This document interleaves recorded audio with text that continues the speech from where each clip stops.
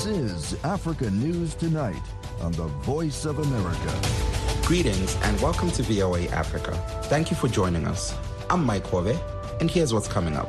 This is the first trial at the Hague-based criminal court dealing with the Darfur conflict, which the United Nations says killed roughly 300,000 people and displaced some 2.5 million others. That was Lisa Bryant reporting on the first ICC trial dealing with crimes committed in Darfur. And South Africa lifts most COVID-19 restrictions. All this and more coming up on Africa News Tonight. In our top story of the day, an alleged former militia leader in Sudan's Darfur region has pleaded not guilty to 31 charges of war crimes and crimes against humanity. The trial of the militia leader, known as Ali Kushayb, is the first at the International Criminal Court to deal with the Darfur conflict. From Paris, Lisa Bryant has more for VOA. Pursuant to Article 8.2c, subparagraph 1. Wearing a blue suit, Ali Mohammed Ali Abdelrahman sat with folded arms as he listened to a long list of atrocities he allegedly participated in nearly 2 decades ago. Speaking here through a translator, he denied the charges against him. I reject all of these charges. I am innocent of all of these charges. I am not accused of any of these charges. International Criminal Court prosecutor Karim Khan offered a very different take. He outlined brutalities supposedly committed by Abdelrahman and other alleged members of Sudan's feared Janjaweed militia in 2003 and 2004. Rapes against women and girls, children being targeted and attacked and abducted, men and boys, amongst others, being executed and killed, homes being wantonly destroyed, people fleeing with nothing, for many, their lives never to be the same again. This is the first trial at the Hague-based criminal court dealing with the Darfur conflict, which the United Nations says killed roughly 300,000 people and displaced some 2.5 million others. It's also the first trial resulting from a UN Security Council referral to the ICC. This is a really important moment. Elise Kepler is Associate International Justice Director at Human Rights Watch. It's not the end. In fact, it's really just a beginning. But we have not seen any meaningful accountability for crimes in Darfur, and victims have been clamoring to see justice, that justice is such an important step. Also known as Ali Kushayb, Abdelrahman was considered a senior Janjaweed member. The militia group was fighting non-Arab rebels who had launched a revolt complaining of discrimination. Rights groups claim the Janjaweeds' response was a deliberate act of ethnic cleansing. Abdelrahman allegedly played a key role in Janjaweed attacks against at least 4 villages. Prosecutor Khan aired clips of interviews of alleged witnesses and victims of the attacks. What has hit me every time I've interacted with Darfuris, and actually survivors throughout the world, is their dignity and remarkable resilience. The trial comes amid an uptick of violence in Darfur and unrest across Sudan following a military coup last October. Sudan's former president, Omar al-Bashir, and 3 others are also being sought by the ICC for alleged war crimes in Darfur. Khartoum has yet to hand them over. Lisa Bryant for VOA News, Paris. In more news related to Ali Kushayb, some internally displaced persons, or IDPs, living in Sudan's Darfur region have welcomed the opening of the trial of Ali Mohammed Ali Abd al-Rahman, known as Ali Kushayb, at the International Criminal Court in The Hague. The IDPs described the trial as a positive move towards achieving justice for loved ones killed during the conflict in Darfur. Some IDPs say other individuals charged with war crimes or genocide should be brought to court, including former President Omar al-Bashir. Michael Atit reports for VOA from Khartoum. Some IDPs living in Kalma camp in Sudan's West Darfur state are expressing their joy over the start of Ali Kushayb's trial today in The Hague, saying justice will finally be served. Speaking to this program from inside the camp in Darfur, camp leader Yaqub Ahmed says Kushayb's trial has given IDPs and refugees hope and trust in the ICC. When justice is served, nobody will try to take the law into his own hands. This has given us hope that justice will finally be served. We have trust in the ICC and we have been following up with them since day one. Another IDP, Hanan Hassan Khatir from Kalma camp, expressed her happiness after seeing Kushayb in the Hague courtroom. Khatir says she lost her husband in 2003, leaving her with 6 children. She says her oldest son was killed during the conflict in 2017. I do not believe my ears that such a trial would have been carried out. But today I am excited that Ali Kushayb has finally been tried in the court of law.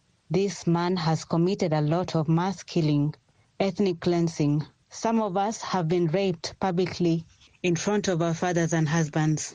Our hope is that all others involved in committing crimes against our people in Darfur should be taken to ICC. Khatir says even though trying Kushayb is a big step forward, there is a need to charge all alleged perpetrators in a court of law for crimes committed against civilians. Adam Rijal is the spokesperson for the Coordination Office of IDPs and Refugees in Darfur. Rijal says despite the ongoing court proceedings in The Hague, IDPs across Darfur continue to experience attack, killings and other forms of atrocities, and is calling on the Sudanese authorities to stop the attacks and allow civilians to move freely. There has been an increase in human rights violations that have been carried out by the Janjaweed militia in Darfur.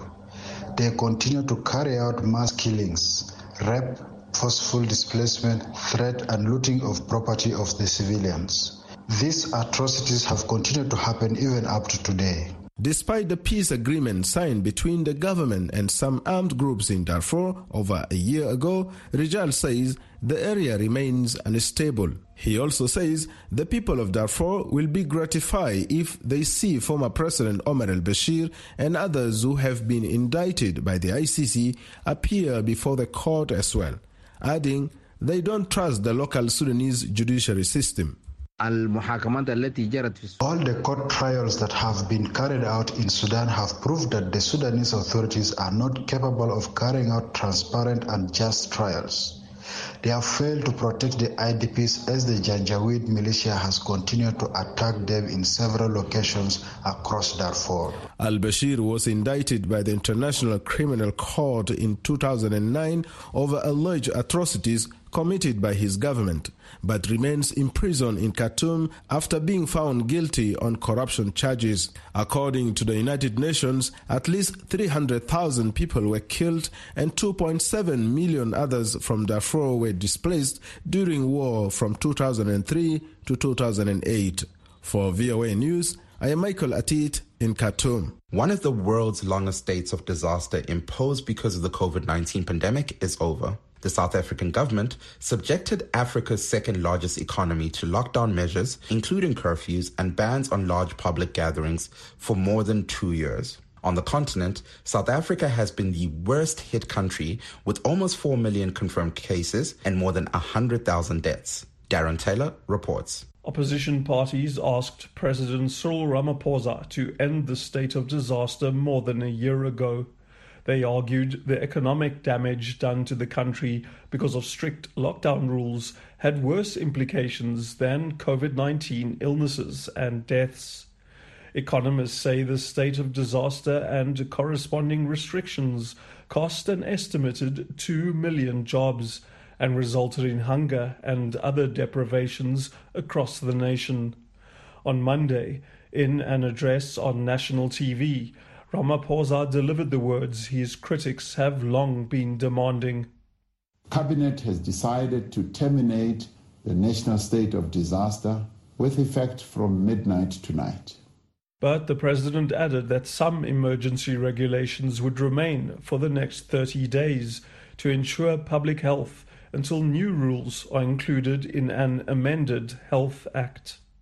The existing restrictions on gatherings will continue as a transitional measure. We will still be required to wear a face mask in an indoor public space. This is necessary to prevent transmission, especially while many people remain unvaccinated. He appealed to South Africans to get vaccinated, saying it's the best weapon available to stem future waves of the virus and to avoid overloading medical facilities. The health department says only 30% of people eligible for vaccination in a population of 60 million people are fully immunized. The department says it has enough vaccines to fully vaccinate everyone, but hesitancy remains a huge challenge. Celia Brunk of main opposition party, the Democratic Alliance, the DA, says the ending of the state of disaster comes much too late. COVID-19 has for long now not conformed to any reasonable definition of a disaster. It's not placing strain on the health system. The national state of disaster could have been ended months ago and society would have been better off. So these extraordinary powers were not necessary, and I think the government... The problem now for the DA, says Brunk, is that the government wants to make the temporary powers it had during the state of disaster permanent. Things like mask mandates, restrictions on gatherings can be imposed if these national health regulations are promulgated into law. Government can acquire the power to force certain individuals suspected of having a so-called notifiable illness to submit to mandatory medical examinations, mandatory medical tests, and even mandatory treatment. This is not powers that should be enjoyed by government on a permanent basis. But research head at the University of KwaZulu-Natal, Professor Mosa Moshabela, argues it's fair of government to have power to impose some regulations. We need to maintain the management of gatherings and to actually think about how to position ourselves even beyond the pandemic to make sure that we don't overcrowd our spaces in order to prevent the spread of any respiratory infection. Some medical scientists say a fifth wave of COVID-19 will hit South Africa in the next few months. For VOA News, I'm Darren Taylor in Johannesburg. Somalia's National Security Agency said early Tuesday that Al-Shabaab is plotting to assassinate both the president and prime minister. This is a few days after Prime Minister Mohamed Hussein Roble expressed concerns about his life due to his campaign to keep elections free of irregularities and nepotism. On Twitter, the National Security Agency said it believes it has uncovered the alleged mastermind of an imminent attack on President Mohamed Abdullahi Mohamed and Roble. The announcement by the National Security Agency comes at a time when the Prime Minister and President are in conflict over the ongoing elections. The Prime Minister has upheld decisions by the Electoral Committee to exclude some lawmakers whose elections were deemed unfair, but who shared close ties with the President. In a quest to improve their country's economies, Zambian President Hakainde Hichilema and his Rwandan counterpart Paul Kagame have approved 7 memorandums of understanding that could boost economic ties. Zambia's Foreign Affairs Minister Stanley Kakubo and Rwanda's Foreign Affairs Minister Dr. Vincent Biruta signed the documents in Zambia's tourist capital, Livingstone. Rwandan President Paul Kagame is in Zambia on a 2-day state visit where he's expected to hold bilateral talks with Mr. Hichilema. From Lusaka, reporter Elias Limwanya filed this report. In the last general election in August, Zambian President Hakainde Hichilema promised to improve the poor economy. Since then, he has been using every available opportunity to do just that by signing bilateral agreements within the region and beyond. On Monday, Hichilema hosted Rwandan President Paul Kagame in a 2-day state visit in Zambia's tourism resort area, Livingstone. They are expected to discuss issues of mutual benefit, among them trade and investment, as well as security. Hichilema says he's hopeful the meetings will improve both countries' economies. You are lucky because this visitation has been organized here in our country that will discuss issues of cooperation to benefit our peoples. That's why we were elected into office to make the lives of the people of Zambia better. Our intent is very clear, to allow us to drive development. The two heads of state witnessed the signing ceremony spearheaded by their two countries' ministers of foreign affairs. Zambia's inflation rate is just over 13%, about 1 percentage point from February. As a result, President Hichilema is under pressure to fix the economy amid soaring fuel pump price and high cost of living. Improved trade may also help both countries. Rwanda export coffee, tea and minerals such as tungsten and niobium, which has led the country into manufacturing electric cars. On the other hand, Zambia is a large producer of maize and soybeans, which are in high demand in East Africa. After the signing ceremony, the president's spokesperson, Anthony Bwalya, addressed the media, explaining the value of Kagame's visit to the Southern African nation. The visit by President Paul Kagame offers us an opportunity, an incredible opportunity, to explore numerous and various avenues of collaboration between the two countries. With the signing of the 7 MOUs, they span across numerous areas of economic engagement, agriculture, livestock and fisheries, immigration, for purposes of creating an expanded platform of delivering better and gainful social and economic opportunities to the Zambian people. In 2020, at the 7th meeting of the Zambia-Rwanda Joint Permanent Commission, the two countries signed 3 agreements, which include the transfer of convicted persons, cooperation in the field of correctional services, and an MOU on boosting tourism. For VOA, this is Elias Limonya in Livingstone, Zambia.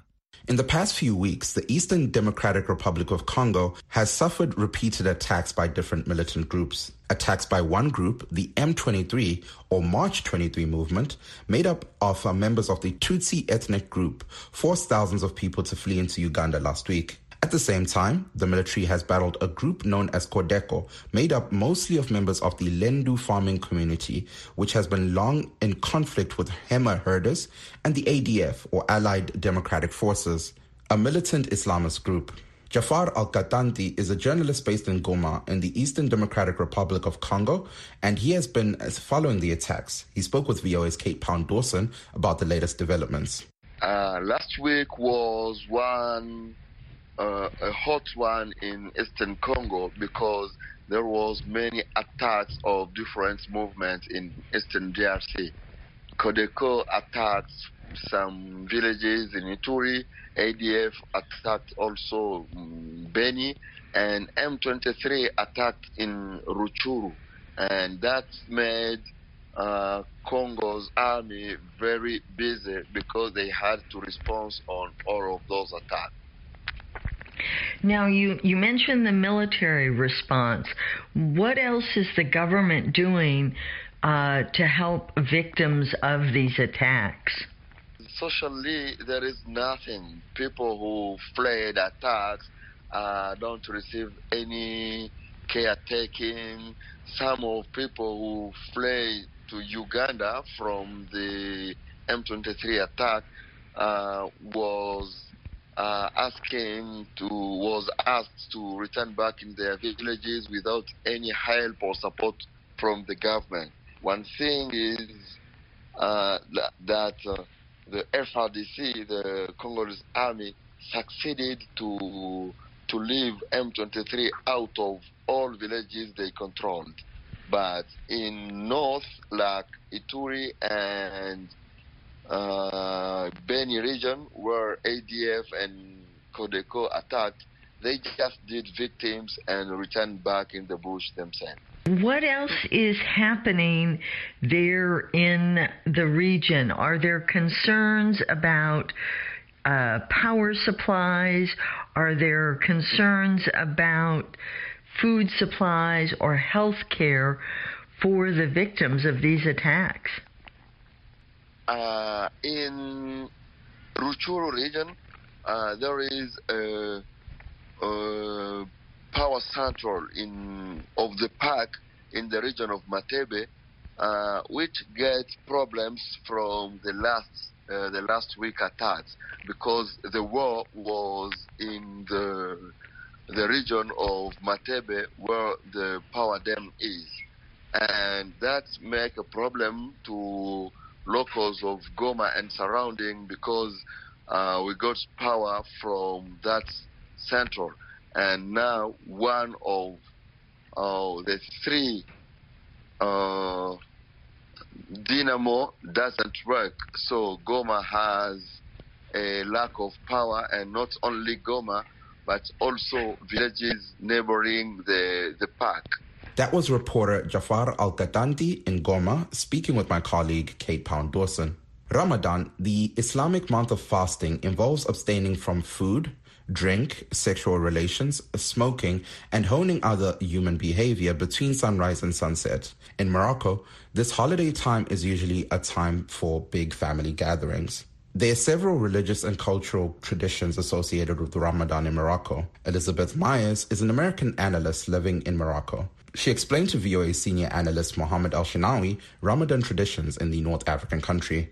Morocco has a number of its own traditions that they celebrate during Ramadan. And of course, in Morocco, there's always the call to prayer that you have all throughout the year. But during Ramadan, you hear some different sounds, which are sort of like warnings to let people know that dawn is coming or that it's almost time for iftar, which means breakfast or breaking of the fast specifically. So there's something called the nafar, which is the sounding of the cannon or the blowing of a horn. It's like the old-fashioned kind of town crier. And that's to wake you up in time to take your pre-dawn meal before your daytime fasting begins. And then there's another cannon accompanied by the call to prayer for the dawn prayer that alerts those fasting that no more food or drink may be taken until sunset. Then also the announcement of sunset coming. That's another blasting of the cannon or sounding sometimes of an air raid siren that is used to alert those who are fasting that the sunset prayer time has arrived and that they may now eat and drink. And then, of course, there are many kinds of special prayers that are done during the month in congregation, at nighttime, sometimes in the early morning hours. And these prayers are not obligatory, but many people do them. And of course, what the children always look forward to during Ramadan is the new clothes that they get.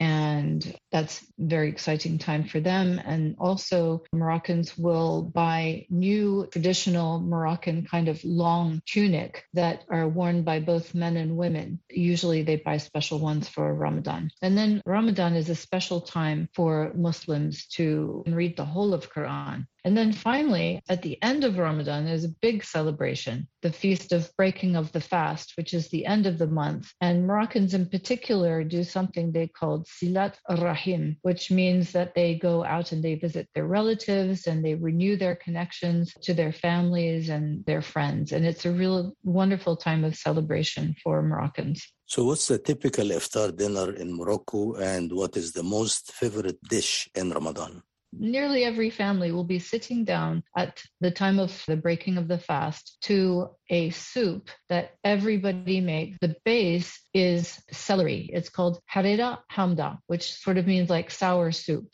And it's celery with tomato base and usually at least lentils, sometimes some fava beans, definitely chickpeas. It's a very, very nourishing soup.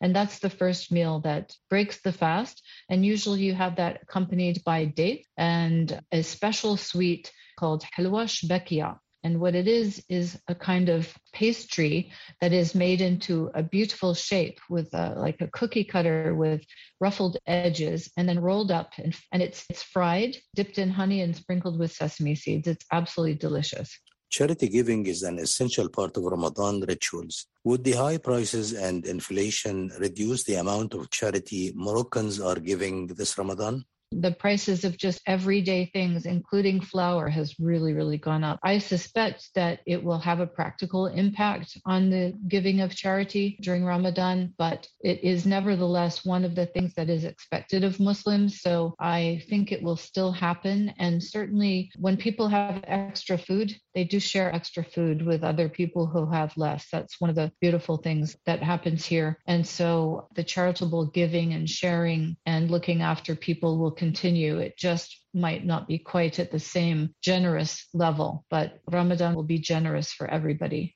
That was Elizabeth Myers, an American living in Morocco. She was speaking with my colleague, Mohammed Al-Shinawi. And that wraps up this edition of African News Tonight.